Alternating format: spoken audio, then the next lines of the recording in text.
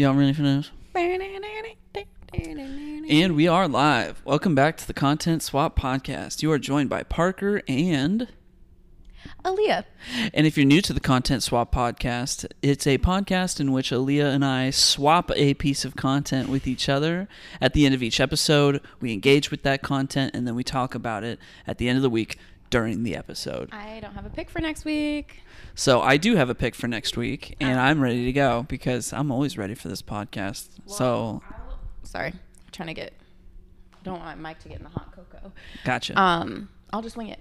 You'll give me your pick, and I'll just on the fly give a pick. All right. I have a very intentionally picked swap for this week, so we'll see how it goes. Okay.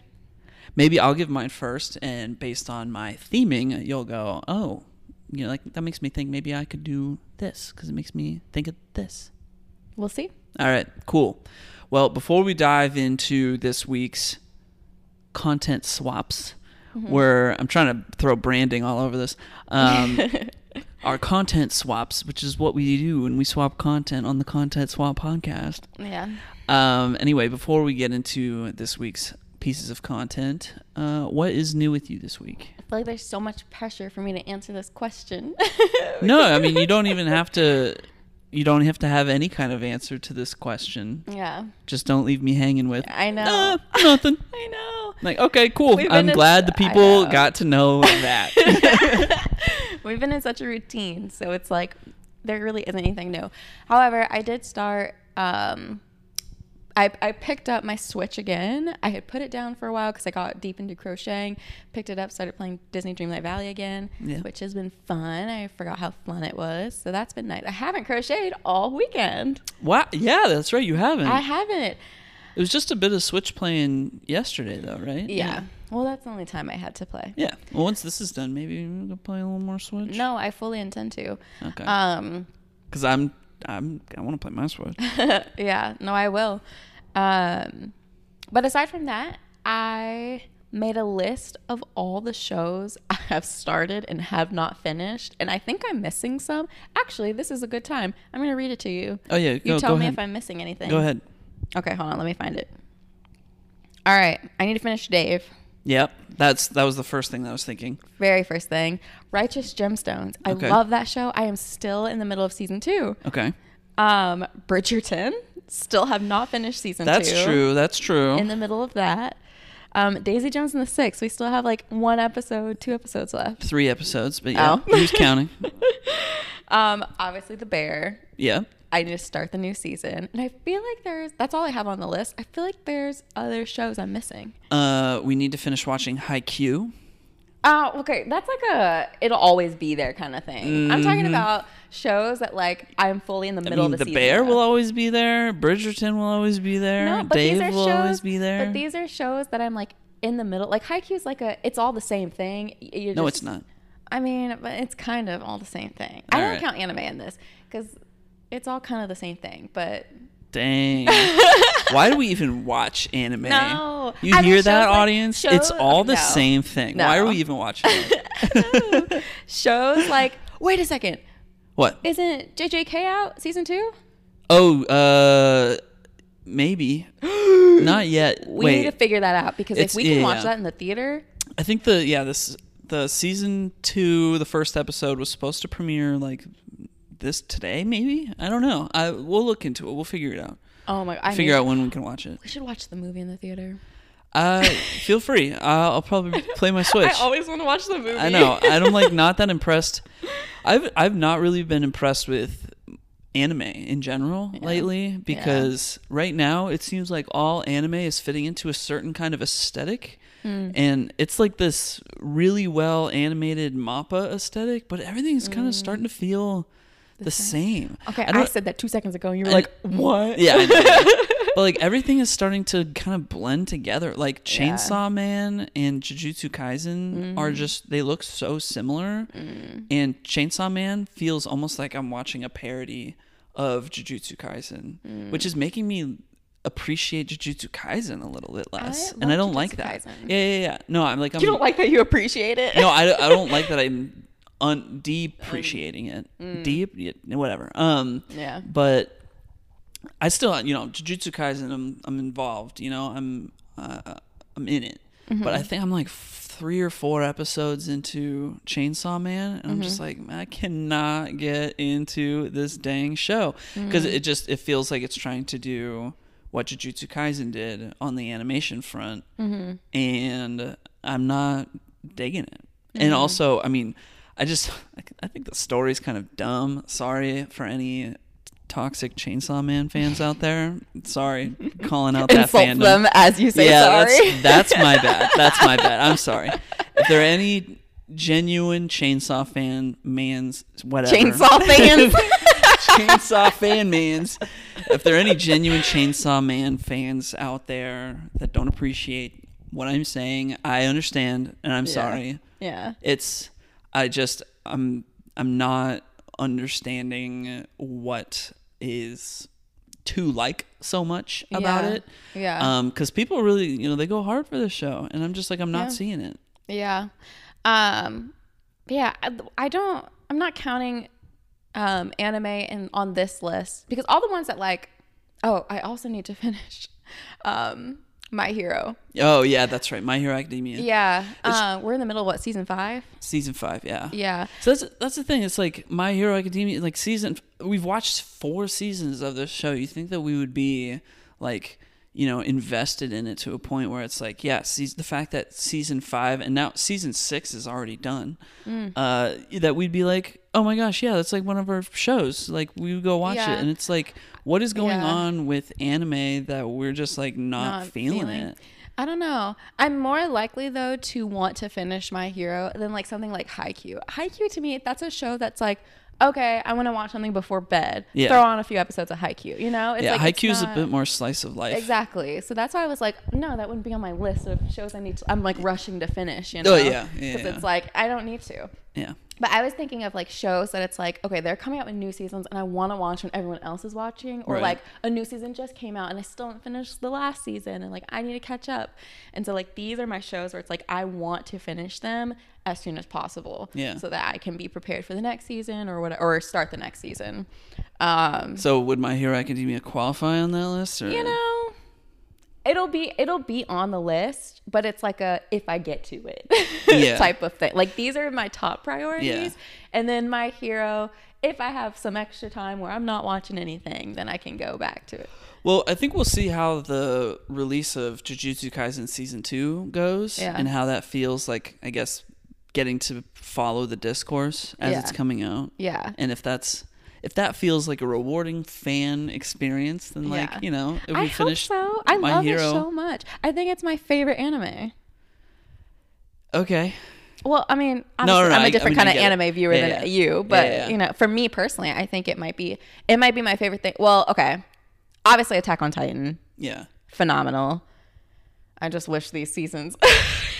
The way they came out is just like not the best. Well, that's the thing. Like Attack on Titan, I don't like. There's just something so non-uniform about how anime is being released these days. Yeah. Where it's like you've got Attack on Titan having like a 25 episode season, and then a 13 episode season, and then a 25 episode season, and then the final season, but the final season comes out over the course of 4 years. It's the final season. But then it turns out, no, wait, it's actually the final season, part 1 and part 2 is coming out next year. And it's like, okay, well then it's not the final season. So what are you getting at here? Yeah. But then it's okay, but now we're doing like a 2-part finale that's like 2 extra long episodes, but we're releasing those 6 months apart. It's like, just finish the dang thing. Honestly. Like release it all at once. I get if it's not ready, but like, wait. It's bad user experience. Yeah. It's just a bad fan experience. Yeah, no, I agree. That's why I was like, that's why JJK came to mind first, because it feels like the most uniform thing there's only been 1 season and then the movie.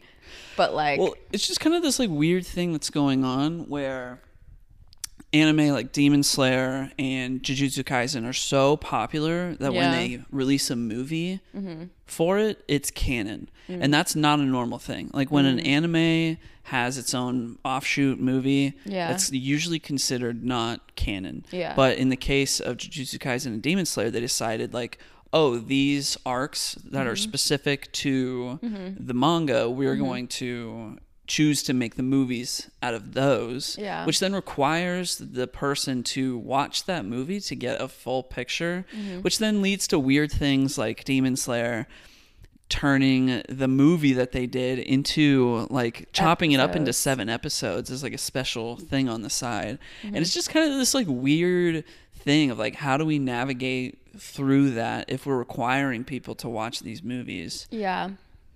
I don't know. I kind of like the way they did that. All right. I'm not feeling it. I am used to the, I'm used to the movie experience being kind of like just on its own like bottle episode, basically, that just takes place adjacent to the story at large, so that you can just sit and watch the anime, like binge it after it's all done. I don't know. I don't know. I'm just I grew up in a certain era and things are just changing. Things are changing, and I don't know how I feel about it.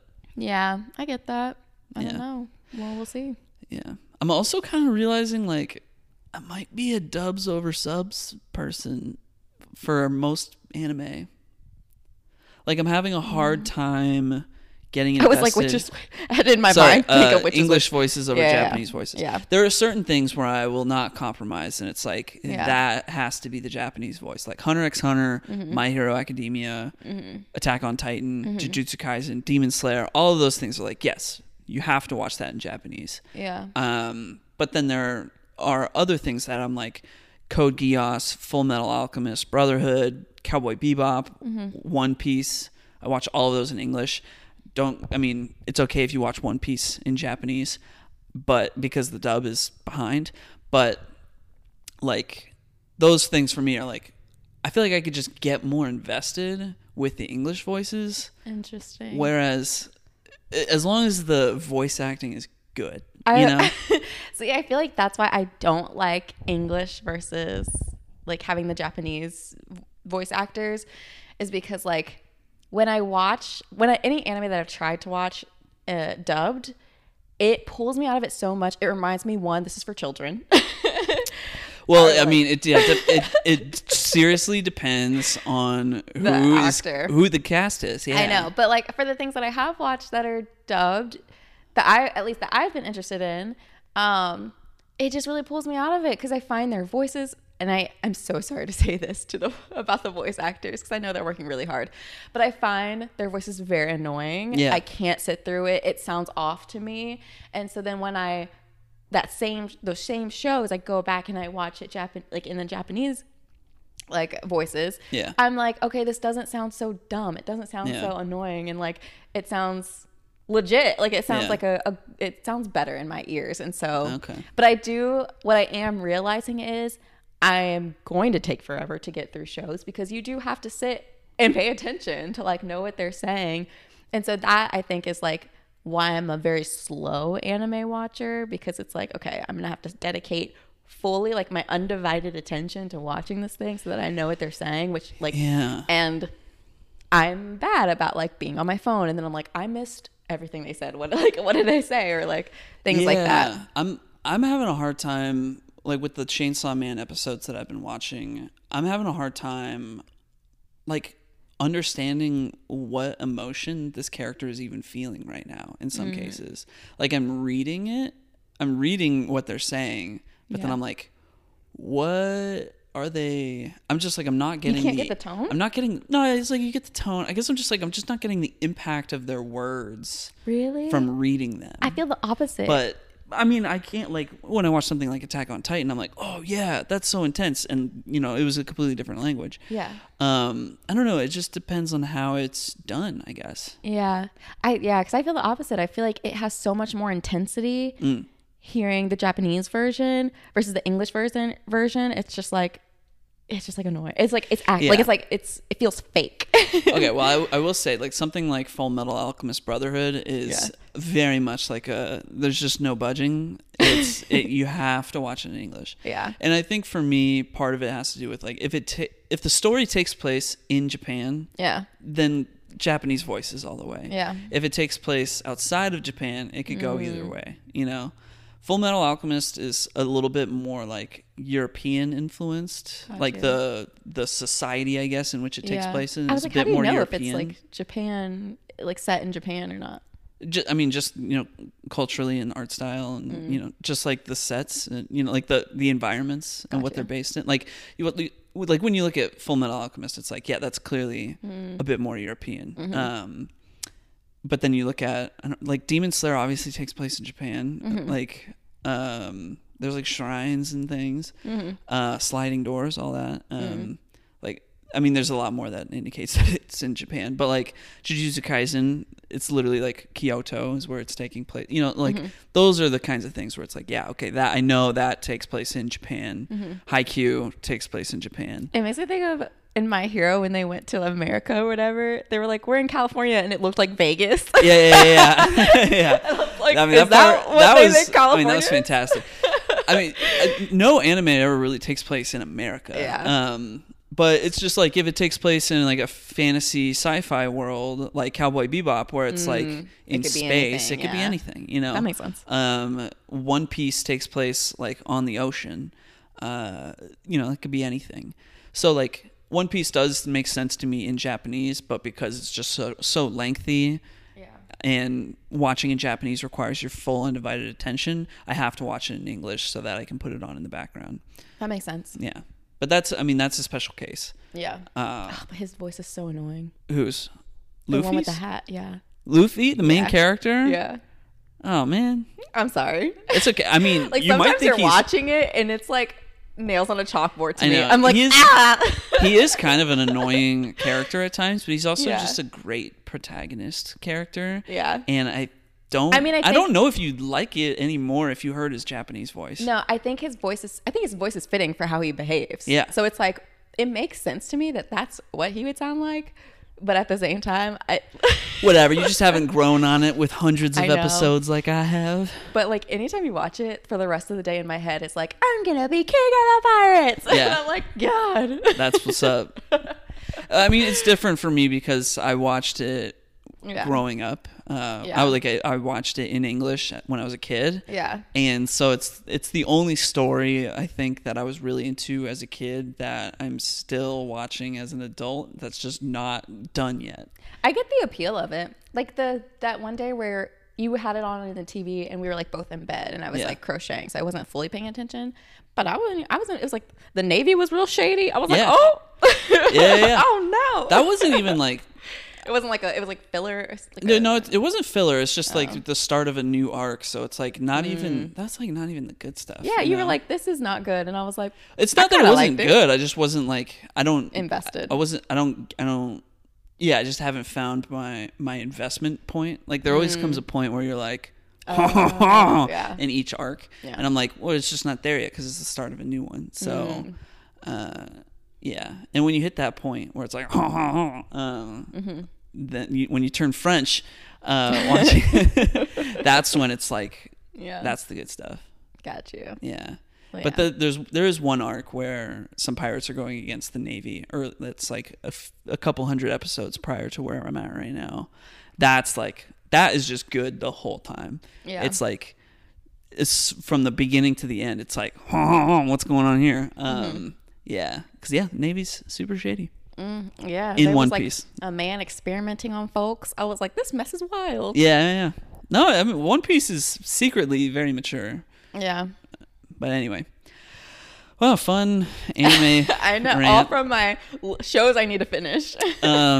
If you were really interested in listening to us talk about Mission Impossible and The Intern, maybe you already cut ahead to that stuff.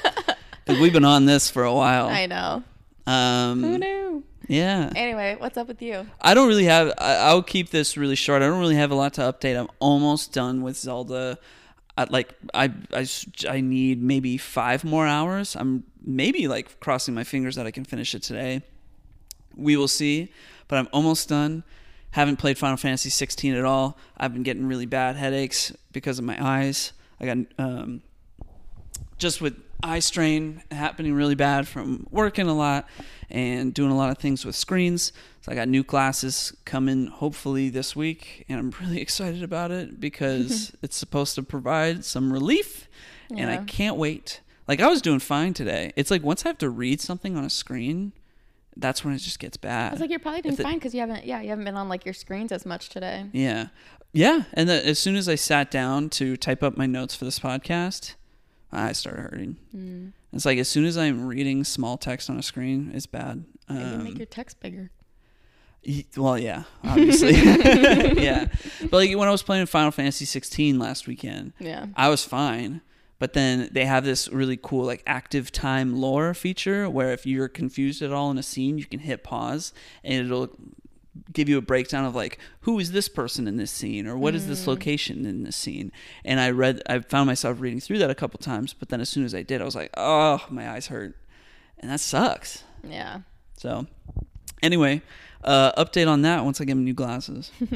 But yes, almost done with Zelda. Haven't played Final Fantasy. I do plan on going back to that soon. Yeah, I mean, that's kind of it. Just a lot of life happening this week. Yeah. But I'll and I'm just kind of thinking about like things that I can do for myself while certain life things are going on, and I'm going to talk about some of that later when we're talking about the intern. I got some good notes. Okay. Yeah, some things that it made me watching that movie made me think about. So stay tuned for that. Interesting. I'm glad. I'm excited to hear what you have to say. Yeah, just things of like being in life, you know. Am I happy? No, you're like kind of. No, not like that. We'll get into it. It definitely makes you reflect. Yeah. Okay, cool. All right. Well, ready to dive in? Yeah, go ahead. Okay. So I was assigned to watch Mission Impossible 6 is what I wrote, and then I realized you put Mission Impossible Fallout. Mission Impossible Fallout 2018. Yes. And so basically, the story follows Ethan Hunt, who is an agent for the IMF, or Impossible Mission Force. This is Tom Cruise's character, in case correct. You've been living under a rock. Yes, this is Tom Cruise. And he was tasked to work alongside a CIA agent named August Walker, who's played by Henry Cavill, for this important mission.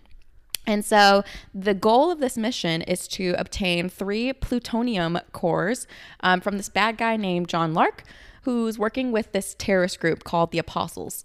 And they plan to create a nuclear attack on basically like a bunch of religious kind of like epicenters. So it's like the Vatican and a few other places. Mecca. Yeah. Jerusalem. Yeah. And Saudi Arabia, I think. Well, no, it was somewhere in Saudi Arabia. Yeah, it was like Israel. Yeah.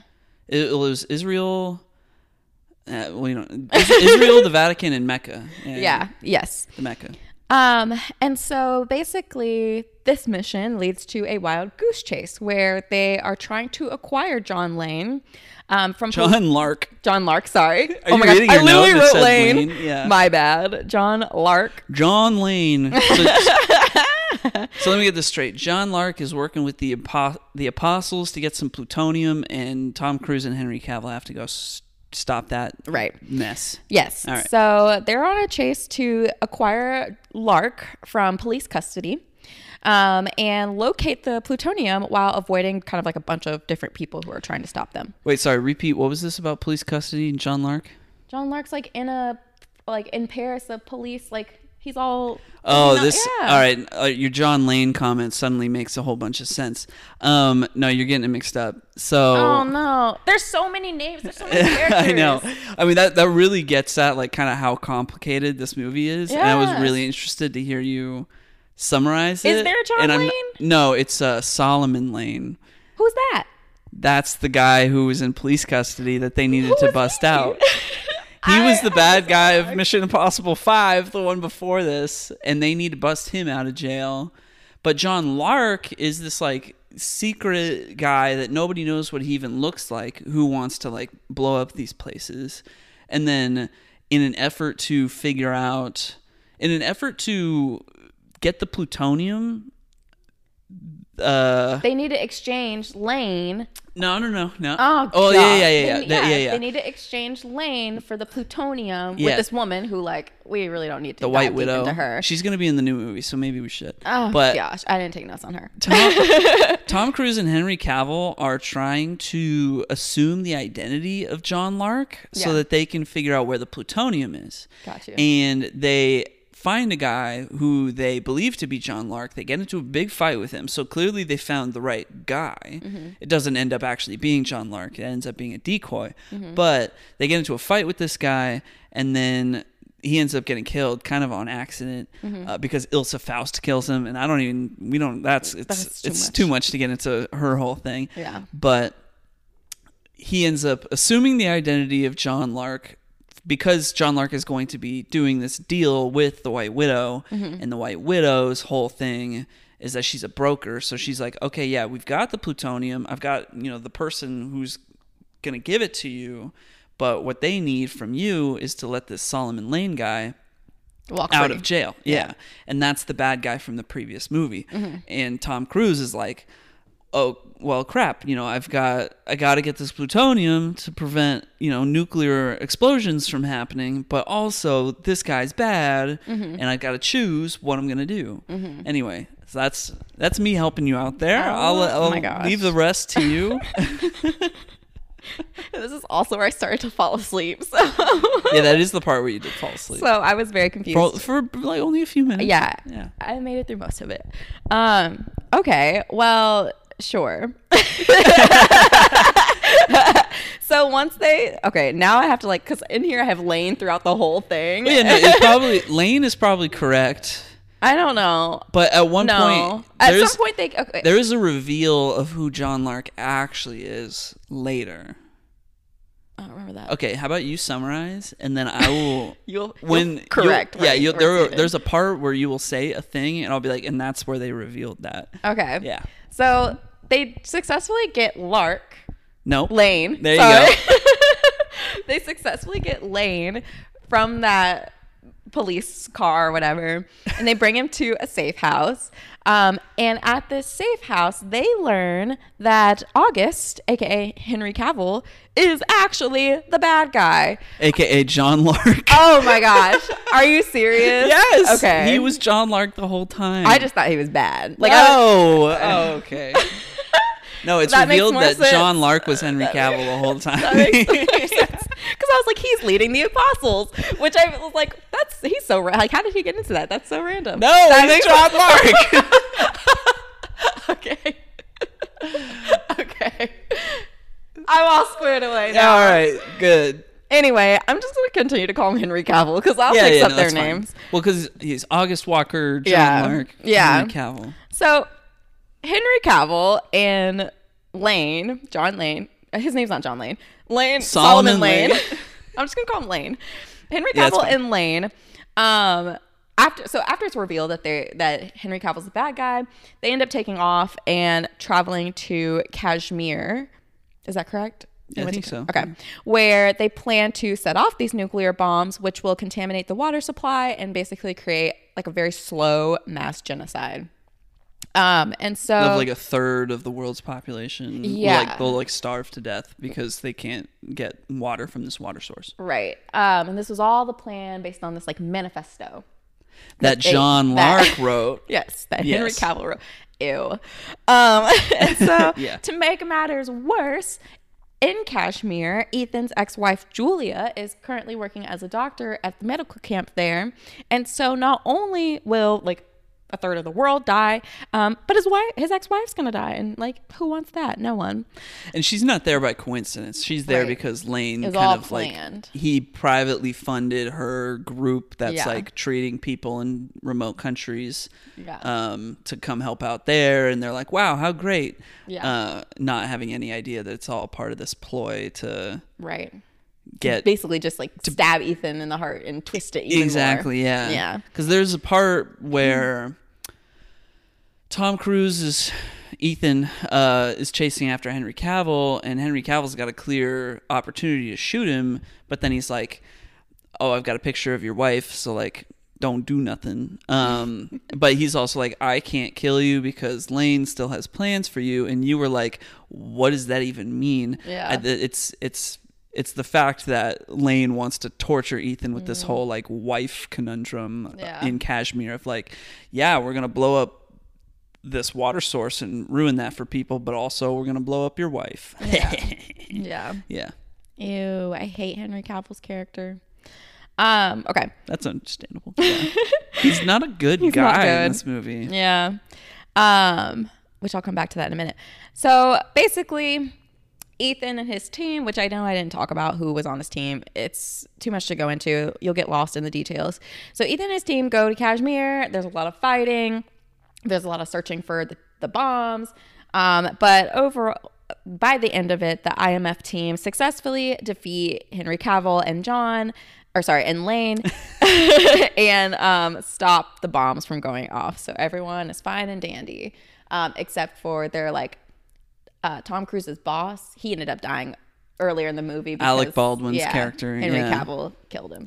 Yeah, I'm almost wondering like if it was even a good idea for us to summarize the story of this movie because it's so recently. Complicated. Oh. No, that's not what I meant. It came out 5 years ago. It's fine. Oh. The story is honestly whatever. Like, you know, all you need to know is like there's a bad guy. Yeah. And oh no, this guy's a bad guy, and we're trying to stop this bad guy, but in order to do so, we might have to release this bad guy. Yeah. And it turns out the good guy was the bad guy, and then they're fighting, and that's the ex-wife. You know, that's all that really matters. That's why I summarized it in the way that I did because I was like, even reading because it's hard to follow. Yeah, I didn't take any notes during the movie, and when I was reading the summary, I was like, what? Like, this made me way more confused than I anticipated. And I was like, all right, I remember 3 solid main characters. That's what I'm going to go with. And it feels like those are the only characters that are truly important to the plot. I feel like these movies are easier to summarize by the set pieces and the stunts that go down. Yeah. Because the story feels like just a bunch of stuff. The story is, I think in this franchise feels like it's meant to just stitch together these big crazy stunts that they're cooking up, like give a reason for them. Every time they get a new idea, they're like, oh, you know what, like Tom, what if or Tom is probably honestly the guy coming up with most of this stuff. Like in the 5th one, he's like, oh yeah, I'm gonna do this crazy jump into this water and I'm gonna need to hold my breath for 4 minutes. And they're like, how do we set that up? Exactly. And it's like in that movie, it's like, oh, it's because it's the server room is underwater and it's like a special whirlpool server that they need to hack into, and it can only be done underwater. What? It's like, that's ridiculous. Does a server like that exist? I don't know, but these guys have one, and Tom Cruise is gonna get in. Yeah, that's so silly. No, that's understandable. So my thoughts on the movie. Yeah, go ahead. First of all, I found the movie to be extremely predictable. Yeah. So while we were watching it, I kept saying oh, this is going to happen next. And then it would happen next. And then I remember we're sitting there and I was like, Henry Cavill's the bad guy. And then literally shortly after, it was this big reveal. And I was like, did they just reveal he was the bad guy? You're like, yeah. Yeah, it's a big moment. I mean, I thought he was prepared for it. I thought he was a bad guy from watching the trailers. I mean, so at the very beginning of the movie, when they're first teamed up and they're going into Paris, they do this skydiving stunt, or they skydive. It's a halo jump. There we go. They do that. And Henry Cavill, because they had gone through a lightning storm, and I guess he got struck by lightning, and he is unconscious and kind of plummeting. And because he's unconscious, he can't save himself, so Tom Cruise has to save him. And I was literally should have just left him. Yeah. No. Something about his vibes. I was no, I don't trust him at all. Well, immediately from the jump, you're supposed to kind of be like, this guy sucks. Yeah. They're just working together because they have to. Yeah, for sure. So that the villain was super predictable. The stunts, before they even really commenced, I knew exactly. I was like, all right, he's gonna jump off a building. I know this is gonna happen. And then he would run, he would jump off the building.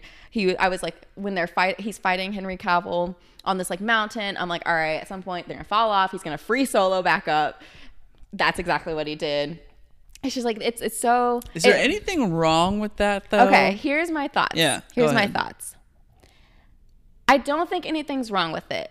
The movie has a lot of tropes. Like it's all the like the cool spy tech stuff. You're seeing that. Like he's gonna have some sort of run chase. There's gonna be some sort of motorcycle chase. Whatever. It has a lot of tropes. It's very predictable.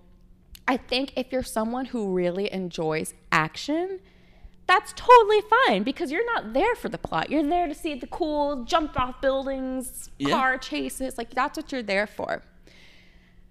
For someone like me, where I don't care about action and I really need a story to like invest in to get me to care about the characters and what they're doing and why they're doing it, like I don't care that he jumped off a building. I don't care that he drove a car or whatever. Like, yes, that's awesome. And especially since he does his own stunts, I'm not diminishing that at all. That's amazing.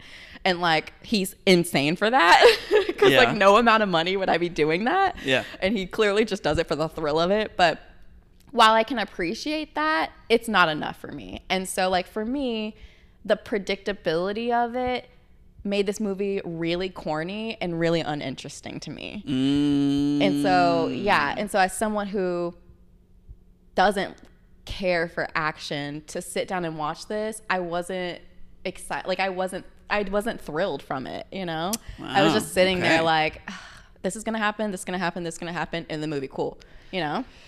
Yeah, I mean, where I draw the line for this movie and like why it's entertaining to me, despite like you are correct.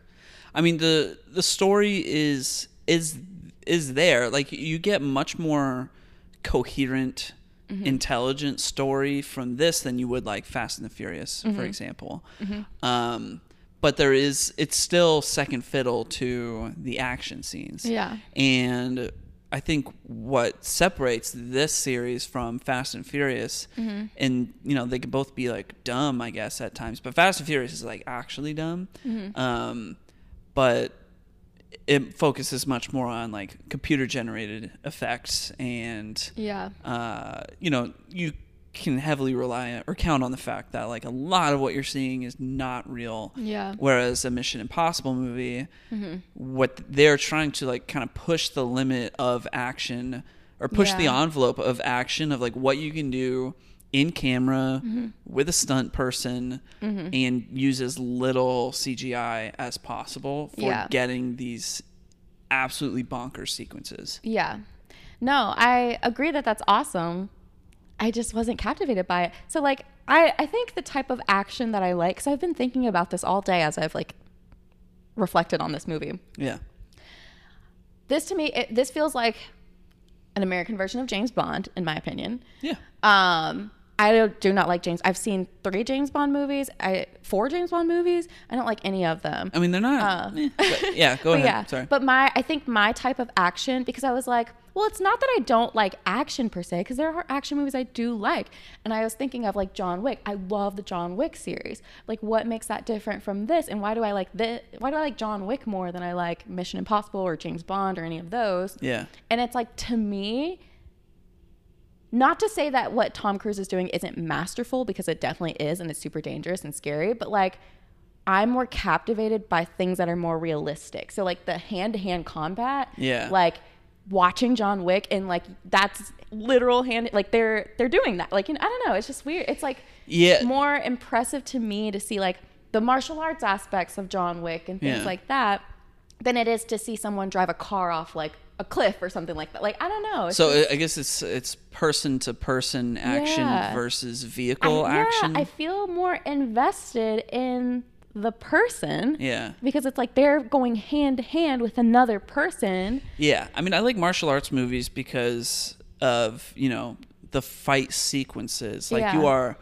paying attention to every move of the fight. Whereas this is, you know, if there is a hand-to-hand fight sequence, I will say that bathroom scene is actually pretty well done. Okay, that part, because I think the part of this movie that I liked the most was seeing Henry Cavill fight the guy in the bathroom. Yeah. Like that to me was more, because I was like, oh, Henry Cavill can fight. Like, look at him. And like that was so much more impressive, and I was so much more invested in that scene than anything that Tom Cruise did. I mean, that was a great scene, but I don't know. I guess for me, knowing how they filmed a lot of these vehicle shots, like knowing how dangerous it is and like how you got to get the best of the business in the world to do any of these things. Yeah. And the fact that Tom Cruise is laying his life on the line to get these shots. Yeah. That's like, how can you not enjoy it? Like he's not doing it because he's like, oh, I've got this new Mission Impossible story that I really want to tell. It's like, no, he's doing this to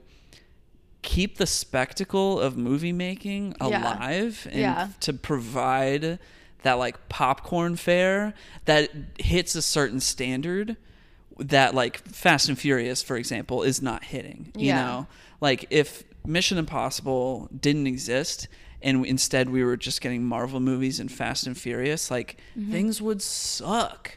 We wouldn't get things like John Wick. I mean, I'm not saying Mission Impossible is responsible for John Wick, but it's like things like John Wick and Mission Impossible for me are keeping the spirit of like pushing the envelope in the industry alive. Yeah.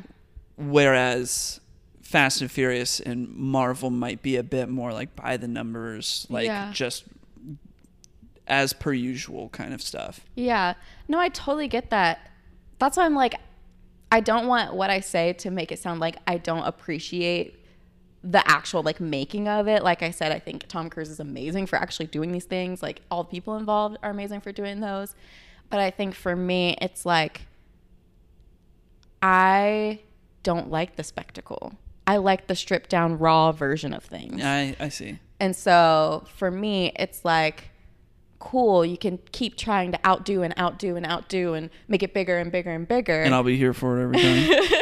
But like, for me personally, I like the raw. I like the stripped down. I like the one-on-one, two people on the screen. There's nothing else involved. It's just them going at it type of thing. And so that to me is more captivating than the big, like, I don't know, climbing a helicopter or whatever. Yeah. I don't know, like this, I'll use this Halo stunt as an example. So this is the scene where they jump out of the plane and they're skydiving and Henry Cavill gets hit by lightning and they've got like oxygen that they have to be using and stuff. That whole sequence, they had to train a whole year to be able to film it. And they wanted to film, it had to be filmed like at dusk because like nighttime wouldn't really work, but it's leading into a scene that takes place like in a nightclub. So it had to take place at dusk, which left them only a 3-minute window every time that they tried to film it. It's a sequence that's done in one shot. It's filmed on an IMAX camera, which is 20 pounds attached to this cameraman's head. And he's got to figure out how to keep that level. And they use like a special technology to keep Tom Cruise in focus because the cameraman can't look through the viewfinder because he's skydiving. And like they had to do all this training. They had to build like the largest wind tunnel in the world to do some of the rehearsing, like outside of actual skydiving. Yeah. And then when it came to actually skydiving, like Tom Cruise did a year's worth of skydiving training, and he did 5 skydives a day, 1 in the morning, 3 in the afternoon, and 1 at dusk, like 100 times in order to like train to do this like one shot sequence in the air, which is like, it's just wild. And it's like, it's just so impressive. And like Simon Pegg even said, Simon Pegg is one of the guys in the movie who's on Ethan Hunt's team. He would visit while they were doing some of the skydiving like training, and he said, you know, it's a daily stress getting to work with Tom Cruise because you don't know if you're going to see him tomorrow. And I mean, like, I'm not saying like, yeah, Tom Cruise, go put your life on the line for my entertainment, but like, yeah, I think that's what I struggle with. I'm like, why? Like, why do we need this? He lives for it. I know. I mean, it's his decision at the end of the day, but I'm like, why do we need it? This is a lot of investment for very high risk. For what? For us to look at it and go, holy moly, look what they did. I guess. And I'm all about that, you know? I guess. I don't know, like, would my life be any different if I didn't see that? No.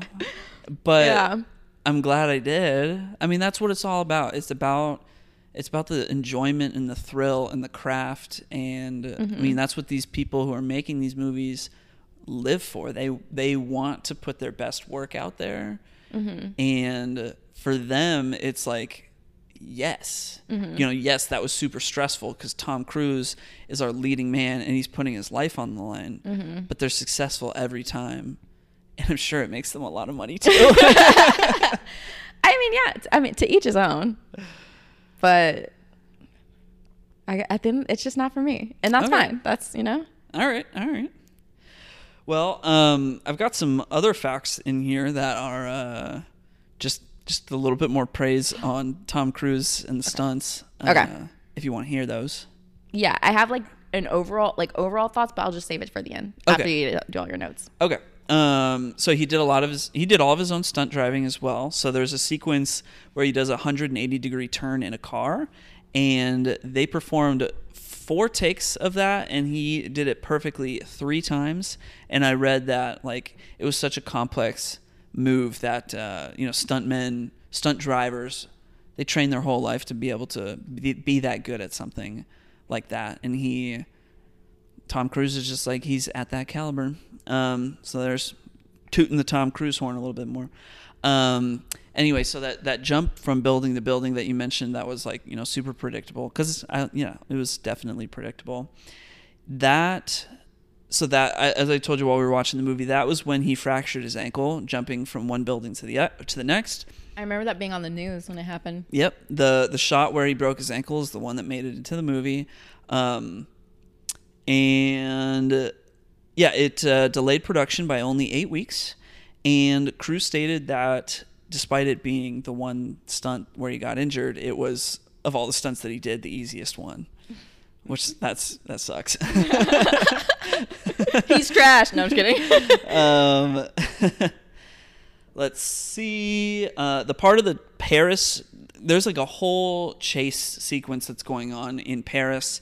There's a part where he's on a motorcycle and he's going around the Arc de Triomphe, and which is like a big roundabout on the street. And they had 70 stunt drivers like choreographing driving, and Tom Cruise was on a motorcycle weaving between these cars that are actively in motion without a helmet on. I literally, when we were watching that, I was like, if I were a Paris local, I would be livid. You are shutting down these roads for Tom Cruise to ride around on his motorcycle. Like, so you know how inconvenient that would be? Yeah, you made that comment while we were watching the movie, so I went digging and found out that every time they had to, because a lot of these parts of the sequence take place in front of large tourist destinations. So every time they filmed in front of one of those things, they did it on a Sunday morning from 6 to 8 a.m. All that noise? What if you live next to those things? I don't know. It's 2 hours on a Sunday. Yeah. Like, they had a very limited window, small room for error. They had to get it just right. They would have to. Like, I think about, like, the weirdest thing of, like, when I lived in LA, it's like we would get flyers, like, sent to our apartments of when they were filming in front of our apartment. And it's like, hey, just a heads up, they're filming something in front of the apartment. You might hear like gunshots, they're fake, it's for the like thing they're filming for. Like, we would get that like all the time, like every month it felt like. And like even that, because I'm like, well, am I allowed to leave? Like, like am I gonna be like stop block? And like to think about that, it's like, okay, well, how does this impact like me getting to school, me getting to work, whatever, you know? Okay, it's a Sunday morning from 6 to 8. I'm saying it makes sense that they would do it on a Sunday morning early in the morning because like that really creates a pain for a lot of people. Yeah, especially in France, like they stay up late. They're not going to be up at 6 to 8 on a Sunday, you know? Yeah. But yeah. Anyway, helicopter flying takes place in this movie. He did a lot of that himself as well. Okay, did you find facts about I did. I did Okay. find some facts about. So you wanted me to find facts on. There's this climactic cliff sequence where they're like crashing helicopters, and the helicopters are rolling on this cliff. There's snow like flying everywhere. There's snow flying everywhere. Tom Cruise is, Tom like, Cruise is strapped in, flying around. His limbs are flying all over the place. And I was like, there's no way someone survived that. So they did do a lot of that. Okay. How? Hear me out. So they staged a helicopter crash on a backlot in England. They set up a special rig so that helicopters could slide and roll down a slope with the actors inside getting all jumbled up with their limbs flying all over the place. But they were strapped in. They were very secure. It was equated to kind of like a roller coaster ride, but an incredibly dangerous roller coaster ride, because it was still very dangerous. Like Henry Cavill said, if while they were tumbling they caught their wrist in the wrong place, which was very hard to control, I'm sure. Then he could have ended up with a permanent injury. But they were successful and they did it. And like in the scene too, they like hit each other at some point, don't they? Like both of the helicopters like crash into each other. Yeah, that was all just like constructed and done with cables and rigs. You cannot pay me enough systems. for this. Yeah, I know. Absolutely not. Yeah. You would have to be giving me millions upon millions upon millions, almost billions, for me to sign up for this. So I was watching a behind the scenes video. So the part that's on the actual cliff, that was filmed in Norway. Mm-hmm. So they do the helicopter. They didn't do the helicopter crash on that cliff, because that's a steep cliff, right? They do that on a backlot. But they do the fight sequence on that cliff in Norway. And apparently the weather conditions were so intense on that cliff that like they had to crawl at times because of the wind being so bad. Oh my gosh. And just 15 minutes after they finished filming in that spot, a blizzard just hit the whole thing. So like they got out and right in time. But the behind the scenes thing that I watched, they just built like a whole setup. I think one guy said, we just built a small town on the side of this cliff so that they could get these shots. Could they not like have like the helicopter kind of like suspended and just like twist them? Like I think of like in Shang-Chi how they had the bus that he was on, kind of like but they had like so many different buses for that. I mean they did a lot of helicopter related rigging and stuff. I don't know. I mean, I don't know if they were suspending a helicopter off of the side of that cliff. Maybe they were. But they were definitely suspending Henry Cavill and Tom Cruise off the side of that cliff, but like holding them up with cables and stuff. I mean, there's a part where Tom Cruise is climbing up a payload, which is basically, just imagine like a big ball hanging from the bottom of a helicopter on a wire, and Tom Cruise is climbing up that wire, and then he falls at one point and lands on the payload, but then holds on. They actually filmed that, but Tom Cruise was attached with like a pulley system to the top of the helicopter, but he did fall on his butt basically on that thing, and then from there, like if he falls off, he's just hanging from the helicopter. It's a helicopter that's in the air and in motion. It's still very dangerous, but too much. And this was only 5 years ago. We got a new one coming out in a few days, baby. What is wrong with that man? Okay, only two other things that I have on here that were kind of interesting. Rebecca Ferguson, who plays Ilsa Faust, she's a character in this movie, and her part is honestly just kind of confusing. But she kind of just turns into his love interest by the end. Yeah. Like he's got his ex-wife, who he's not with anymore because he's a danger man, danger spy man, and she's just like a doctor. And then we've got Ilsa Faust, who is his spy girlfriend. So her actress was actually 7 months pregnant by the time filming was done on this movie. Gosh. Yeah, I thought that was interesting. That's interesting because she was out there running and everything with everybody else. Her character gets hit by a car at one point. Oh, yeah. I'm sure she that did was not. Probably not her at all. No. She was wearing like all black leather and a motorcycle helmet. Yeah. You could, get a stunt woman in there. And then the final fact that I have is about, a lot of people know this, about Henry Cavill's mustache. You know this? I don't know. So this movie, Henry Cavill filmed this after he filmed Justice League, but then Justice League needed to do reshoots, but he was in the middle of filming this movie, and he was contractually obligated to keep his mustache. So having to do, Superman does not have a mustache. So that like required the VFX artists working on those Justice League reshoots to develop mustache removal technology.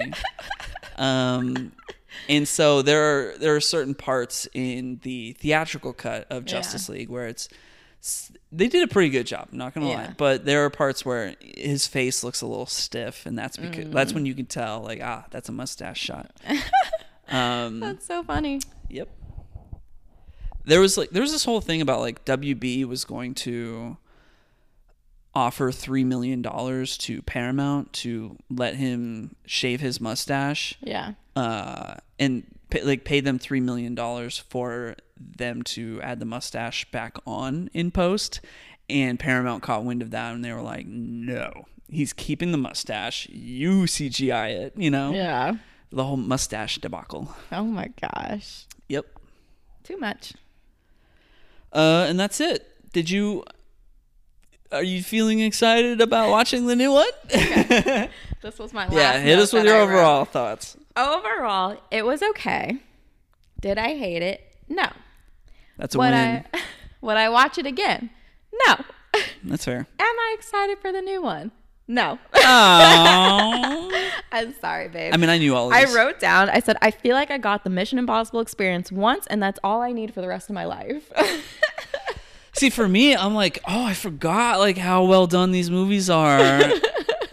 And there's such big spectacle. I'm like, I gotta go watch all the other ones now. I mean, the good ones. Yeah. Like 4 and 5. Yeah. I would watch 4 and 5 again. Yeah. I do not need to see 1, 2, or 3 ever again. 1 and 3 are fine. They're like pretty good movies. 2 is just, we were watching it. It was on like FX earlier, and like it's bad. That movie sucks. Yeah, it looked bad. But like 4, 5, and 6, I would rewatch these movies tons of times. I'm very much looking forward to this next one. I'm like, I know you are, which I'm trying to be excited for you. It's okay. Just pay attention to the stunts. Who cares about the story? Maybe there's some hand-to-hand combat sequences. I think there's like a hand-to-hand knife fight on top of a train in this new one. Maybe you'll like that. Even that feels predictable. It's like, of course there'd be a hand-to-hand train fight. I don't know. No, I will go in with a positive attitude. All right. I'm getting the movie weekends mixed up. Yeah, Barbenheimer is not for another 2 weeks. Yeah. Okay. I will just get a good snack. Yeah. And we'll be good. Okay. Yeah. This Mission Impossible movie comes out on Wednesday. So, like, if we wanted to go during the week, we could. I don't know. But if we wanted to go during the week, we could technically. I will for sure fall asleep. I am so exhausted every day during the week. I think they actually did Wednesday because it's showing on IMAX screens, but then Oppenheimer is taking over the IMAX screens the following week, which I heard Tom Cruise is not very happy about. Tom Cruise, there's been 7 of these now. You can survive with one not being in IMAX. Yeah. But by releasing it on Wednesday, they're maximizing the potential for people to see it in IMAX. Got you. Yeah. No, I am not seeing this in the week. I'm sorry. Fine. I can't. Will you see it on an IMAX screen? Are you paying for the tickets? Yeah. Then we can do whatever you want. All right, perfect. Obviously not in 3D. That's no. Oh no. Yeah, I don't like any movie in 3D. I don't need to ever see a 3D movie again unless it's the next Avatar. No. Anyway. Moving on. Yep. I heard there's a game that you want. It's called Witchy Life Story. Don't look through all my notes. Sorry. That list of games I it's want on your is iPad so here. long. Yeah, of games that you want? Yeah. Yeah, I've got a long list of games too. I've starred the ones that I'm waiting to come out that I really want. Nice. I have a list like that too. Yeah. Well, I'm going to look at your list later. Go for it. All right. Whew. Okay, moving along. We spent a long time on that one. I mean, I figure there was just a lot to cover. Yeah. Yeah. I'm like, are we like an hour in at this point? How deep into this are we? Mm-hmm. All right, let's just keep going. Okay, so this week, the swap that I received was The Intern, which came out in 2015. This is a movie starring Robert De Niro and Anne Hathaway. So Robert De Niro, his character, plays Ben Whitaker. He's a retired widower living in New York City who's grown tired with having all the time in the world available to him. So one day, because he's retired, one day while he's on a walk, he comes across an ad for a senior internship. A company called About the Fit is starting a new program where they want to bring in a senior citizen that's above the age of 65 to be an intern at their company for 6 weeks. Ben sees this as the perfect opportunity to give himself something exciting to do, as he worked in business for 40 years. So he applies to the job. Everybody at the company loves him, and he gets the job. So at the company, it's being run by Anne Hathaway's character, Jules Austin, and Ben is asked to be her personal intern. So Ben's whole big thing as a character is that he is an old-fashioned gentleman. He's such a sweetie. He is a sweetie, yes. He's adorable in this movie, and I love it. He wears a suit every day. He carries a handkerchief with him. He's polite and professional all the time. He works hard, and a lot of people come to love and appreciate him. And throughout the time at his job, there's lots of like younger people making comments about how old he is, and there's lots of references to things like Facebook, and Robert De Niro acting a little like, oh, I don't quite know how to use that, but I guess I'll figure it out because I'm old. And there's just a lot of like that sort of banter for the first half of the movie. It's like differences in generational differences. Yeah. So he's catching up and they're learning from him. So over time, his wisdom, the wisdom of his character, I guess, kind of starts to shine through to everybody around him. For instance, one guy is trying to date a girl in the office, but she won't talk to him. She's mad at him, and he's confiding in Ben, and he's saying, I've texted her a bunch of times. I emailed her, and none of that worked. And through talking to Ben, he kind of realizes, like, okay, I should really just go talk to her face to face. One guy thinks that it's weird that Ben or I don't know if he thinks it's weird, but he thinks it's interesting or intriguing or just different that Ben brings a briefcase to work. But eventually he ends up getting his own briefcase because he's like, yo, that's the move. I'm loving the briefcase thing. And so like he starts to rub off on the younger people around him, almost in a way kind of like helping them learn how to just become better versions of themselves. And they're kind of just like learning from his experience, that they realize that there's a lot to learn from him. He's like the office dad. Yes. So Jules, Anne Hathaway's character, being the head of the company, she started this company 18 months prior, and now it's grown to, I guess, 200 plus employees that work in this building. I think it's total 220 with the interns, including the interns. Yeah. But like, was there like 2,000 people technically that were working total, or I don't know. Okay, let's just stick with the 200. Yeah. So there's 200 plus employees, 220 with the interns. The whole business is growing incredibly fast, and the workers in the office can't quite keep up, to the point where the venture capitalists that are backing the company want to bring a CEO in to run the company. A CEO who's got years of experience running other businesses, making them financially viable and successful. They want to bring in somebody with experience because, despite the fact that Anne Hathaway's character, Jules, started this company, things are starting to kind of get away from them, and they want to make sure that they have somebody that can handle all of that. And they're not sure if she can necessarily because of, I guess, her experience and the way that things are going. I think they said we met like our 5-year, 10-year goal in 9 months. It was like 5-year goal in 8 months. Yeah. And so it's just like going real fast. Yes. So Ben, as her personal intern, she kind of discounts him a little bit, but he's there to support her at every turn. And at first, she is ignoring him or downplaying the utility that he could have for her. But eventually she comes to realize that his presence actually grounds her quite a bit and that he's very wise. And she feels a lot more calm throughout this high-stress job with him there. So Jules, has a husband and daughter at home, and her husband is a stay-at-home dad in order to help support her and her dreams for her business. And he is pretty burnt out. So he's actually really hopeful that CEO is going to come in and come help the company, or that a CEO is going to come in and help the company.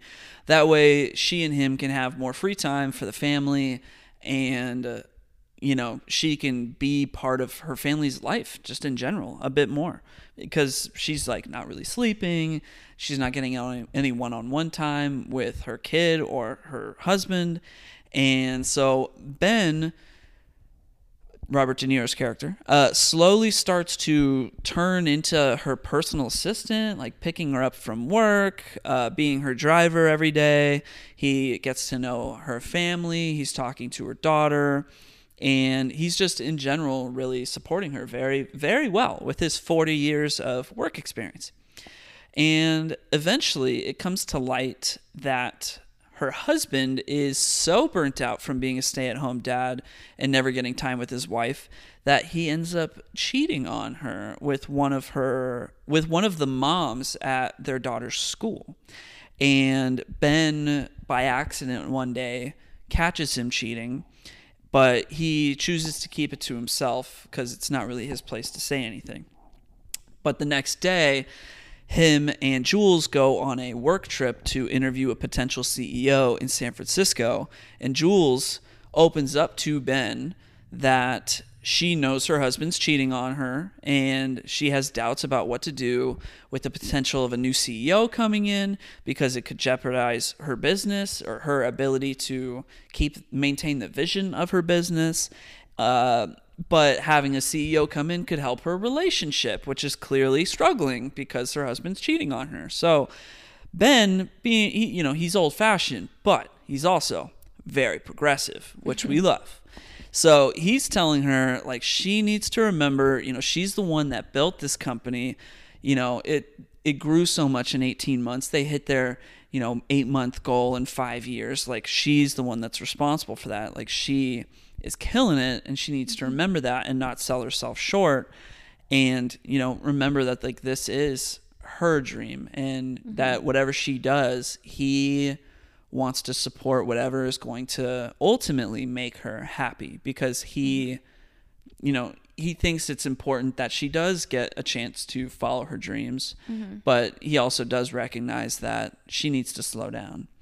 So, and in that conversation too, she's like, a part of me kind of expected him to cheat. Like, of course he would. Like, I should just kind of like forgive him because, it makes sense why it happened. And Ben is like, absolutely not. Like, do not settle for that. Right. No. Like, this is not your fault. Exactly. Don't take any of the blame for this. Exactly. He's like, no, that should have never happened. So, like, make sure that you're not doing something for what you think could better your relationship. Do what's going to make you happy. Yes. And where it goes from there is that, she does interview that potential CEO in San Francisco, and she ends up really liking him because he wants to support the vision. He seems to just overall understand what she's trying to do, and he wants to help make things work. So she really likes him and wants to give him that job. Then when she's back in New York, her husband comes to work, and they have a one-on-one chat finally, and he admits to cheating And he says, like, don't hire the CEO if you were doing it for me, because this is your dream and it's important. And I'm out here making mistakes. This is my fault. This is not your fault. And I've messed up. And so, like, don't sell yourself short and don't discount your dream just to try and make things work with me, because clearly I kind of suck. I mean, he doesn't say that, but like, yeah, that's the gist of it. And then, you know, she's an emotional mess, but in that conversation, she decides she's going to try and make things work with her husband. And then it's from there kind of implied that she does hire that new CEO, and life for everyone, I guess, hopefully reaches a bit of a balance from there. She actually, I think it's implied that she does not hire. Oh, she does not. Oh, okay. Yeah, she decides that like she's the one who will continue to run the company. So like they left that kind of ambiguous at the end. Yeah. And I think, okay, I mean, that's the end of the movie. So overall, my thoughts. I loved this movie. I thought it was great. I was like, whoa, like I'm feeling all kinds of emotions and things. Like, we're all out here working all the time, so we know kind of what it's like to be in this sort of environment and handling like office politics with like, you know, leadership coming in. You know, everybody has their own work experience and work-life balance, and it can be a very difficult thing to navigate. And like, you know, I can understand her concerns about like, you know, if somebody else comes in to run things, they're going to want to run it their way. And it's, you know, like these are just common things that happen all the time in business. And it's like a lot of stress for people. So I can imagine like anybody that's working any kind of like corporate job can strongly identify with everything that is going on at this company in this movie. And so that I really liked, because I kind of like could relate to just the general experiences that were going on. And for me, like the element of this movie that really stands out is Robert De Niro's character. Like me being a young man in today's society, growing up with social media and technology and all of this stuff, like his character really leaves an impression on the viewer. I'm going to say, I'll just go with, he left an impression on me. I'll speak for myself. His whole gentleman thing really stuck out to me as something that like, I feel like I've personally kind of forgotten about in how to live my own life. 'Cause like in today's day and age, young men, I mean, young people in general, like we've just got so much like content in the internet. There's just so much like speed to everything. But like I'll speak from my own experience and like my own gender and sex identity. Oh wait, sorry, sex is predetermined. But like my own gender identity and gender expression. Like as a young man, having access to all of this content, all of this stuff, and like I guess in today's day and age, like when you compare the experience that you can tell that Robert De Niro's character has had, kind of working as a professional in a previous generation, that like these values of being polite and professional and working hard, and but like not being a pushover, and like being confident, and like having a handkerchief ready to go if somebody gets upset, and just like being very respectful and like, kind of like living by a code of character. That to me, I just kind of feel like is really lost on the current generation, because we don't have a lot of like, we don't just automatically grow up with those values being instilled in us. Like it's very reliant on like mentors in our lives to provide, like for us to look up to and to provide that kind of like role model, to just be like to you know, finding role models. And like that just like really stood out to me, because it just, I think for me, like I don't know, I feel like when I have these moments, where I remember this and I'm like, oh my gosh, like this is stuff that I really value. I guess it's just looking at his character. I said it while we were watching the movie. I'm like, I want to be him when I grow up, you know? And like right now, yeah, I'm like working hard and I'm living my life and I'm doing all this stuff, but I don't know if I'm necessarily like on track to quite like be that. And watching this, I guess, was like so heartwarming and nice because I don't know, like for me personally, I kind of feel like this was stuff, like his behavior was something that I like really valued. And then I don't know, somewhere along the way, I went to grad school, a pandemic happened, and I was working from home a lot, and I kind of just like, you know, I was having, I've just been for the last 3 years having way less face-to-face interactions with people, especially in professional settings. And I think that for me had an effect on like how I carry myself.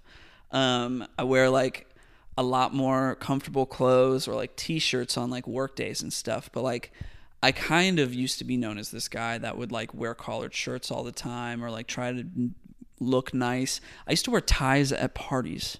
Like, and so for me, this was like really nice to kind of see this character and to like admire him so much, because for me, it feels like I'm like regaining a part of my own identity and like the inspiration that this character is bringing to me as a viewer. It's just like, it hit me really hard. I basically walked away thinking like, how can I be more like that character where others like respect me and like me, because not because I want them to, but because of like my character, how I carry myself, how I treat others is something that others are drawn to, but in a sense that like it makes us all feel like we're trying to be our best selves for the betterment of everyone around us. Like it's not that's not something that I want so that people will like me. I don't need people to like me.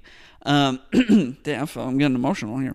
But it's about being myself and being myself, being my best self, and being good to others so that they feel inspired to live in the same kind of way. It's about leaving a positive impact behind in my actions. And that's just something that I feel like has been washed away for a lot of people. And it makes me think about, you know, what can I do to take action now so I can live my life and work in such a way that like stands closer to my values, my ethics, my code, my character, my honor.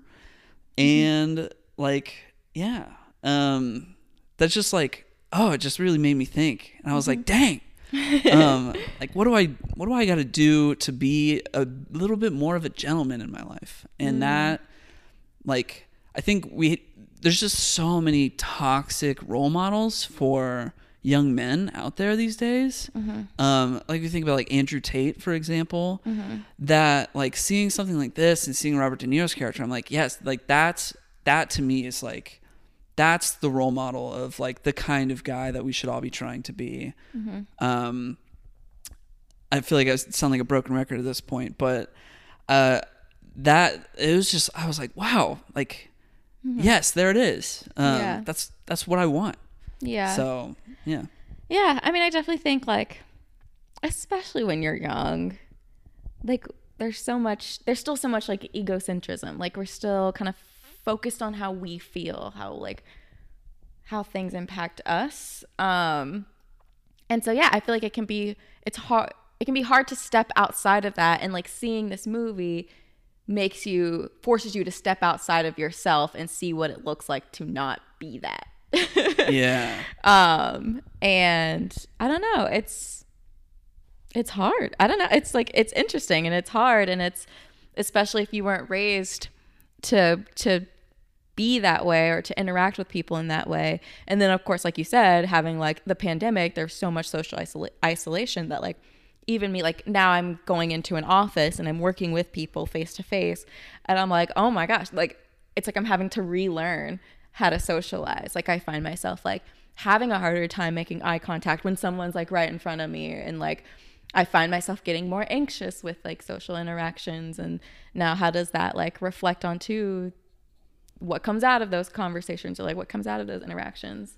So it's like, yeah, you kind of have to sit down and reflect of like, okay, how do I want to make a person feel when they interact with me? How do I do that? What behaviors will then make them feel cared, make them feel heard, make them feel seen, and all of those things. I don't know. You're right. And it's like, I guess there's what I've kind of come to realize watching this movie is that, you know, there is a way to kind of carry yourself in order to just kind of like have those things be automatic in like a positive influence or positive impact on the other person that are within my control in a sense. I mean, not everything is in your control, right? But the things that are in my control, right? I've kind of just been winging, you know? Yeah.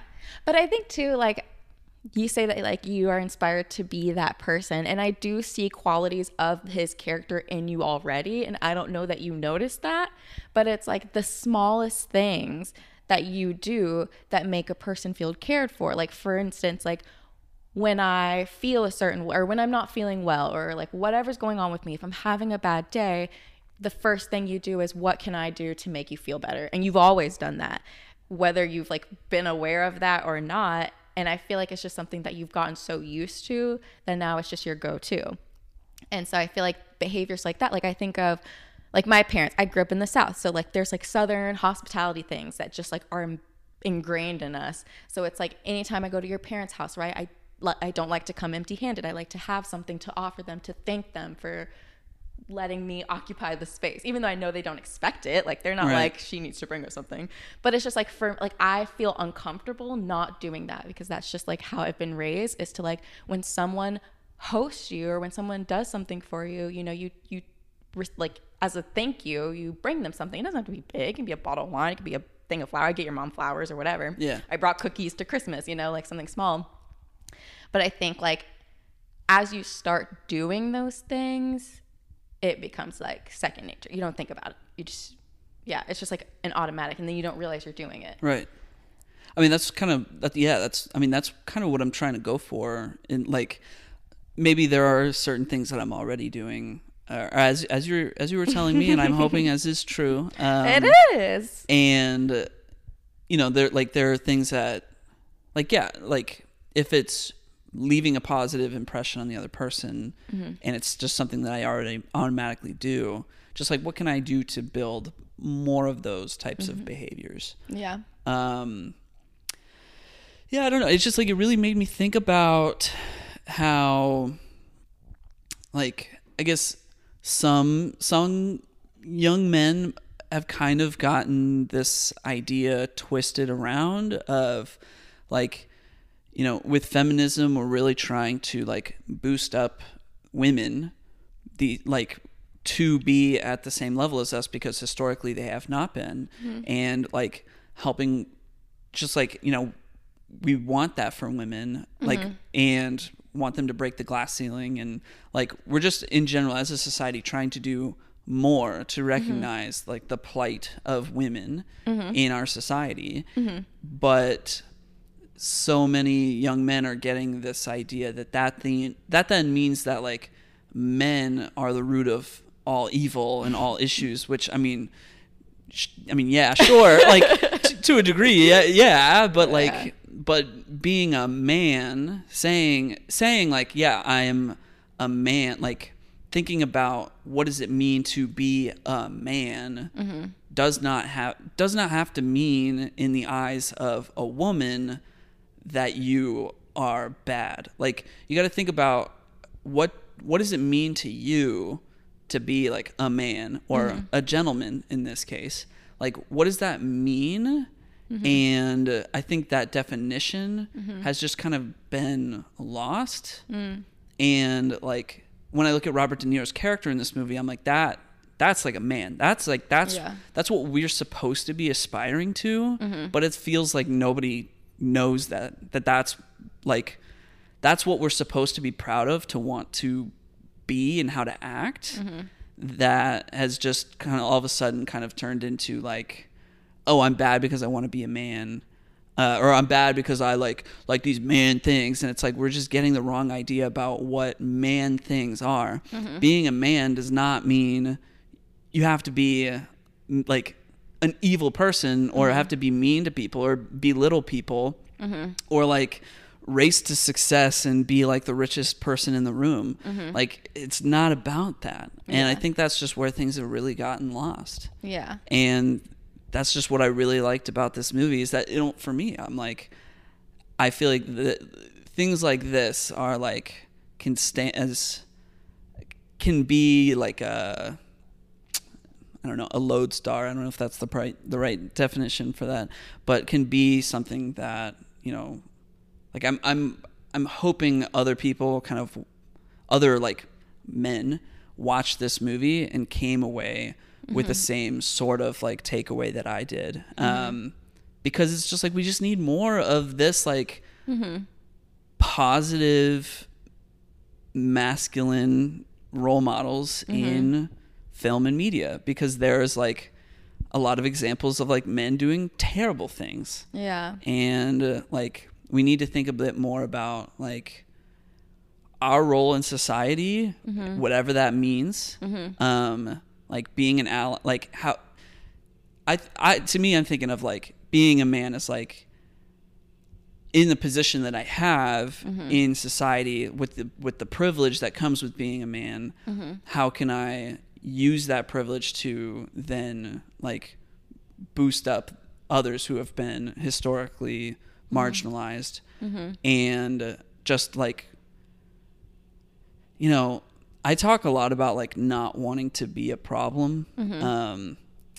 And like this to me feels like, yeah, like if you lived and act by this like code of character and honor, I guess, like you will never be a problem. You can be confident, you can live your life, you can be a professional working person and not be a problem to people. Or if you make a mistake, because everybody makes mistakes, right? People are going to be more willing to be like, you made a mistake. Like, right. That's totally fine. We know this is not your character. You right. just happen to make this mistake. Right. And so it's like you'll be more respected by others if you are respecting others. Yes. Yes. Yeah. Depending on what that mistake is. I mean, if you like completely do something crazy. Right. Yeah. Obviously. But yeah, like it's, I get what you mean. It just really made me think about like, like in the most recent season of Dave, I think he like calls up his mom because he's like, Mom, what are our values? Like, what do we live by? Because he doesn't know. And I'm like, that's a perfect summation of like what I just think the current experience is right now. Yeah. And I'm like, we need to like, all the men out there need to remember what our values are. Yeah. And what we live by. And I mean, like that applies to everybody. Yeah. I'm just saying like men need to specifically remember this because like I think women know what they got to do to be out here working hard, and like that's because it's like it sucks. Like we've created this just obstacles for them. And we as men, as the just historically people in the place of privilege and on top, need to remember like how to maintain our morality, I guess. And how to be positive contributors to the world around us. Yeah. All right, that's it was a lot. No, I'm glad that you really like this. It makes me really happy to hear that you like this movie and that like Robert De Niro's character has made you think so much about like yourself and how you engage with the world. I feel like this movie flew so under the radar. Like I don't know anybody who's talked about this movie. Like, and I feel like when you say The Intern, people immediately think The Internship.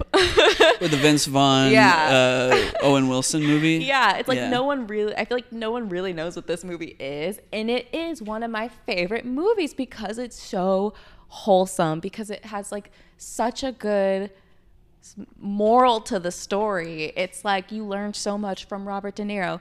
As a woman, I'm learning so much from Anne Hathaway's character, from Jules. Like, it's just such a good movie. Yeah, it's so good. It is great. Like I can't recommend it enough. Yeah. I just wish the ending was a clearer. little clearer. Yeah. Yeah, that's fair. A little less opaque. That's fair. Yeah. But yeah, I'm glad you enjoyed it. Yeah, thank you. Yeah, of course. Great, solid pick. Of course, I did not anticipate that you would enjoy it so much. I thought you might think it was like a little slow, because it is kind of like a slow paced movie. No, I mean I enjoyed it. I do remember that when it came out, one of my roommates at the time had seen it, and he talked about how it was a good movie, and I saw that the reviews were good. Mm-hmm. And I remember being like, "What, a comedy movie? Like what, with Anne Hathaway and Robert De Niro? Like what is this?" Yeah. You know. It's very easy to discount on the surface, but then when you watch it, like, gosh, I found myself like tearing up and getting emotional and feeling things. I'm like, what? And this is what I talk about all the time on this podcast. Mm-hmm. I love watching things that make me feel things. I think I like, the Mission Impossible movies because I'm like, whoa, and that makes me feel like adrenaline. Yeah. And I like things like this because it really, it leaves an impact on you and makes you think about, like, life. If you watch a movie that then inspires you to go like live your life a little bit differently, that's a fantastic movie. Yeah, for sure. Yeah. Any other thoughts before I jump into some facts? The only other thing that I had written down was seeing the speed at which these people in this movie were working at this company gave me a lot of anxiety. But I was kind of like, okay, I work hard, but I'm like, I am not like deep in a swamp and like pulling through it through some miracle like these people are. Mm-hmm. So I was glad that the movie kind of highlighted that, like, that's not how things are really supposed to be. It's funny because you were like, is this how your job is? I was like, no, not at all. No. They were doing a lot. The way her meetings were scheduled, I was like, that's impossible. She would have like a 4 p.m. and a 4:05 p.m. So like meetings would be 5 minutes long. I was like, please show up to your 3:55 p.m. promptly because she has a 4 p.m. meeting. I was like, impossible. No. They were like, she's late by an hour to every meeting. I was like, no way. Yeah. Like, there's no way. They needed to get that together. All right, so go ahead. Okay, so I don't really have too many facts, and some of them, they're kind of like dumb facts. First fact is, and I don't know how true this is, but it was on IMDb trivia. Quentin, I mean, you might have wanted to look up a secondary source. Honestly, if you're doubting it, it's such a dumb thing that I was like, I'm not investing the time. All right, let's hear it. But apparently, Quentin Tarantino named this one of his favorite movies of 2015. That actually, I fully believe that because he releases a list every year. Okay. So apparently Reese Witherspoon was originally cast as Jules, but dropped out, which personally I think I love Anne Hathaway in that role. Anne Hathaway works a bit better. Yeah. I don't think I would have liked it as much with Reese Witherspoon. I agree. She's got her moments, but like, I don't know. I feel like I can identify with Anne Hathaway a little, or I can emotionally invest myself in Anne Hathaway a little bit more than I can Reese Witherspoon. I agree. So one of the directors of this movie is Nancy Meyers, who also directed The Parent Trap. And so there's a scene where Jules goes to meet Ben at the coffee shop. She apologizes because she wanted to get Ben transferred at first because like she was just like kind of put off by Ben's, I guess, interest in her personal life. She was like, he's too observant, and so she got him transferred, but then realized she made a huge mistake. Meets him at a coffee shop, and on the 2 of the cups is Annie and Hallie, which are the names of Lindsay Lohan in The Parent Trap. I mean, that's fun. That's such a small, it is quick to create Easter egg. It is. So my next fact is really throughout this movie, there's a lot of references or nods to a bunch of the movies that not only like that the director worked on, but that Robert De Niro was in, that Anne Hathaway was in. So for example, at one point, Jules is like telling Robert De Niro he's going the wrong way and it's going to take too long. And he's like, no, I know what I'm talking about. I used to drive a taxi. Because he was a taxi driver. He said that? Yeah. Oh. He's like, I used to drive a cab. Robert De Niro also mentions how much he loves Harry Potter. And Anne Hathaway's like, oh my gosh, like Matt loves Harry Potter, which is her husband. And it's like this kind of this is like kind of a stretch, but it's like a nod to The Devil Wears Prada, where Anne Hathaway had to like break her back to get the new Harry Potter for Meryl Streep's daughters. Yeah, that's a stretch. It is. I know. I've seen that scene. No, that's a stretch. It is a stretch. But there are a lot of other references, and I just didn't write them down because there were so many, to a lot of Robert De Niro's movies, Anne Hathaway's movies, and things like that. Gotcha. That's all the notes I had. There really wasn't anything else. It was a lot of notes that were like, these people were in the same movie. I hate when they do that. But I do have 2 questions for you. Oh, questions. Yes. At the end of this already very long podcast. I know. They're very quick questions. No, it's fine. I love it. Keep going. Have you done any internships before? No. Okay. Well, okay. It depends. So my last year of grad school, I was technically a graduate data intern. It was technically an internship at the Office of Institutional Research at Cal State Northridge, which was a very fun opportunity. I did feel very much like an intern. However, it was during the pandemic, so it was all virtual. I never got to meet any of my coworkers in person, but it was an experience that I did really enjoy, and I learned a lot from, because we were in statistics classes together, the 2 of us in grad school, and we were learning all kinds of things. And a lot of the times when we were doing these projects or like finishing these labs, we were like, I don't know what I'm even supposed to apply this to.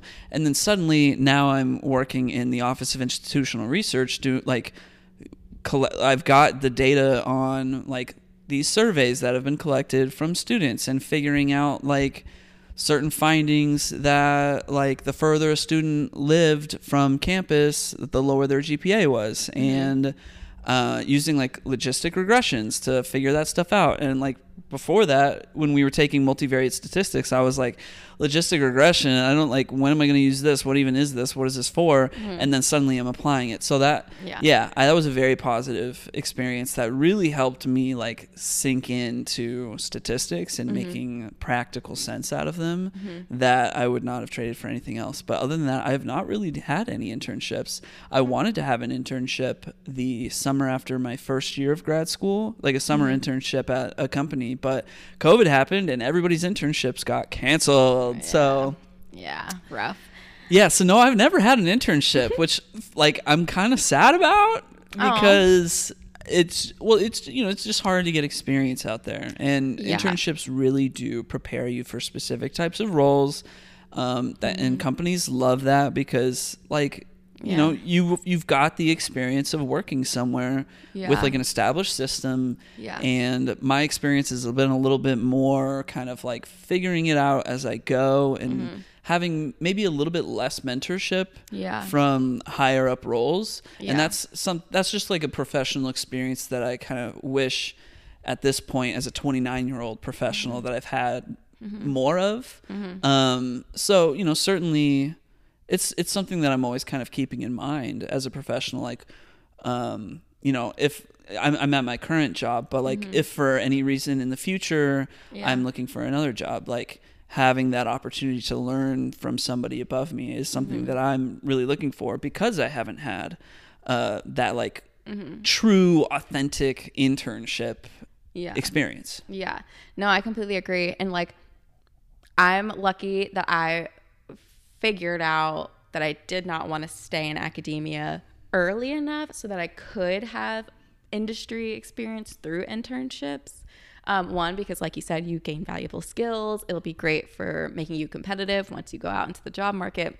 But 2, I think the really important thing is that it allows you to see what companies are like before you even apply to the job at those companies. Because a lot of time, like when you're interviewing, it can be really hard to figure out the company's culture and what they value. And of course they can tell you, you know, you can talk to folks and they'll tell you a story about the company's culture.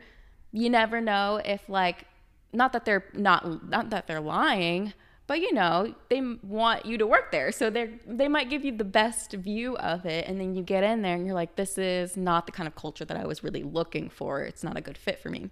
So I feel like the biggest benefit for me of an internship is like I get a chance to be in a company for a long enough time to assess okay, what do they value? How are the employees treated? You know, what is the work-life balance going to look like?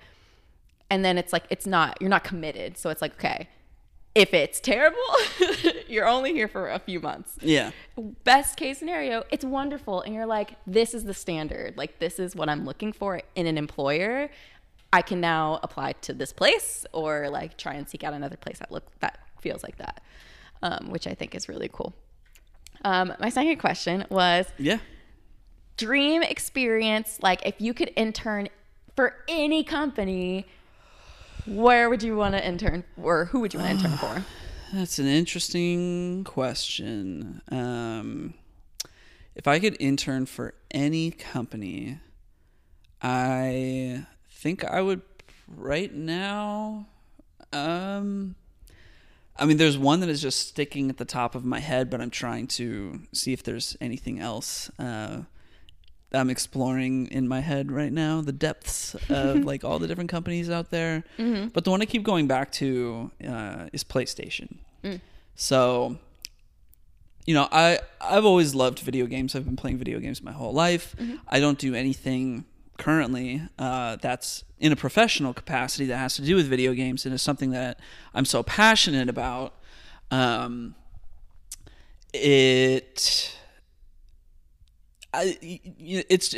something that I devote a lot of mental resources to knowing, understanding, paying attention to the industry, and I don't do anything with that to aid me in my professional life. So that is something where it's like, oh, if I had an opportunity at a place like PlayStation, that would be, I think, really rewarding for me, because like I'm very much into like technology and design and like what goes into creating an experience for somebody, but never in this space that I am a very massive consumer of and appreciate quite a bit, to an almost like museum level of appreciation.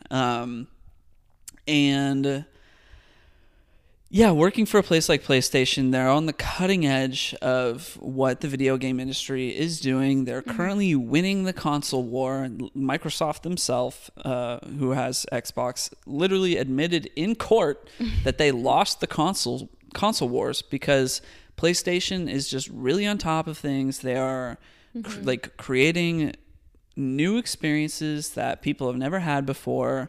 They've really got their design workflow down in a way that's like just it feels like they've cracked the code. And they're pushing technology to what can be done next. They've got we own a PS5 and they've got like the best controller on the market with haptic feedback, and you don't even think about the fact that like, oh, they've been in the motion space for a long time. They had the PlayStation Move back in the PS3 days, and it was their response to the Wii.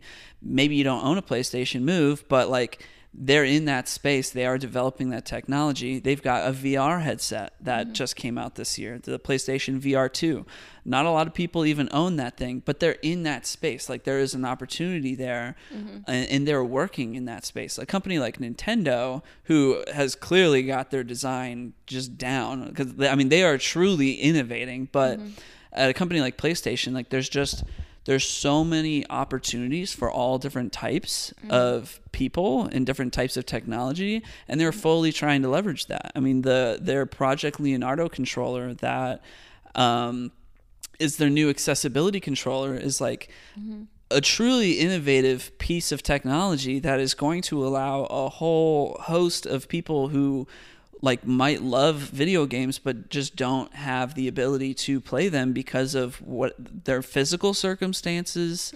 Like that to me is like, that is showing that you care about your users, your market, the people that appreciate your brand, and wanting to open that up to as many people as possible, both in who works at your company and like the opportunities that are available at your company, but also the people that can engage with your product. And that's just something that I think I really admire about the PlayStation brand. Please hire me. Thank you. Bye. I was literally like, I'm just going to cut a clip of this and put it on LinkedIn. Like, boom, hire my baby. That was well put. I mean, I don't think I'm saying anything that anybody else doesn't already know. It's just like, I feel like I just said all of that in a very like knowledgeable way, and I don't get to use that for work. And that kills me. Well, it shows your passion. It shows your passion for it, which I think is like the biggest thing of like what can make you successful in any industry, right, is if you're passionate about it, if you care about it, if it makes you happy. Right. So I hope you're for the best for you. Yeah, I mean, yeah, we'll see. I don't know. Maybe one day. Yeah. Keeping my options open. Mm-hmm. Awesome. Cool. All right. That's all I had. Cool. Great episode. Very long, but you know, I think I will be having a good time re-listening to this one. Yeah. Yeah. Same. Yeah, we covered a lot. We did. Yeah. So let's jump into this week's assignments. Okay. You got to go first because I don't have anything. So, all right. So Barbenheimer is next week. For those that don't know what Barbenheimer is, that is the new Barbie movie directed by Greta Gerwig is coming out. Mm-hmm. A lot of people are excited. But also Oppenheimer, the new Christopher Nolan movie is coming out. Christopher Nolan being the director of the Dark Knight franchise, Inception, Interstellar, Tenet was his last movie. You know, a truly innovative auteur of the film making industry. Yeah.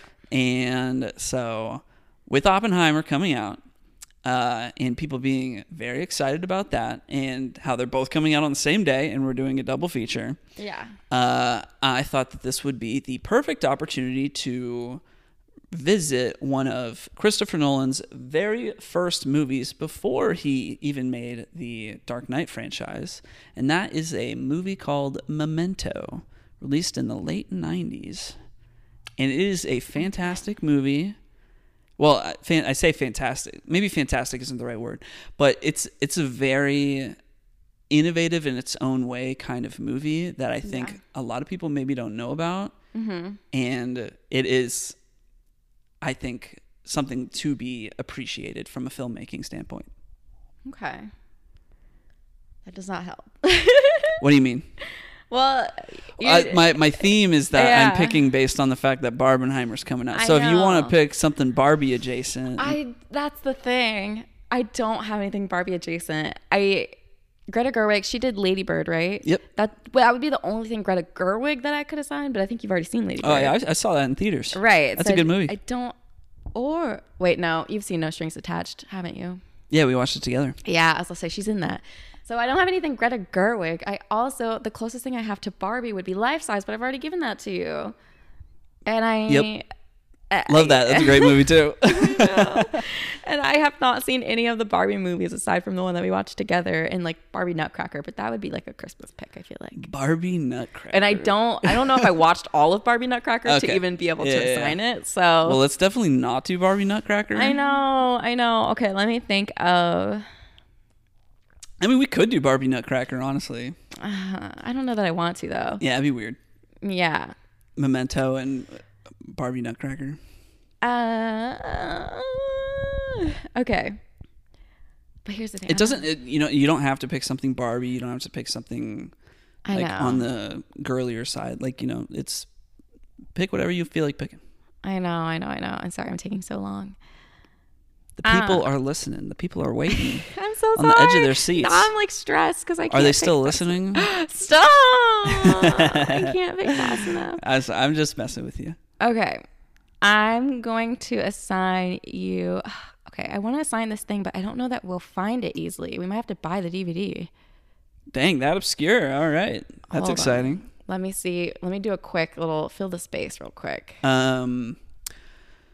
Barbie Horse Adventures 2000 something. Have you played that video game? I heard I remember seeing a lot of ads for that. What? I don't know. there's a lot of Barbie I'm just going to comment on Barbie for a second. With this new Barbie movie coming out, I'm wondering where the Barbie branding is going to go from here. Is this going to stand out as kind of like this big tentpole movie? Tentpole, that's the word I was looking for earlier when I said Lodestar.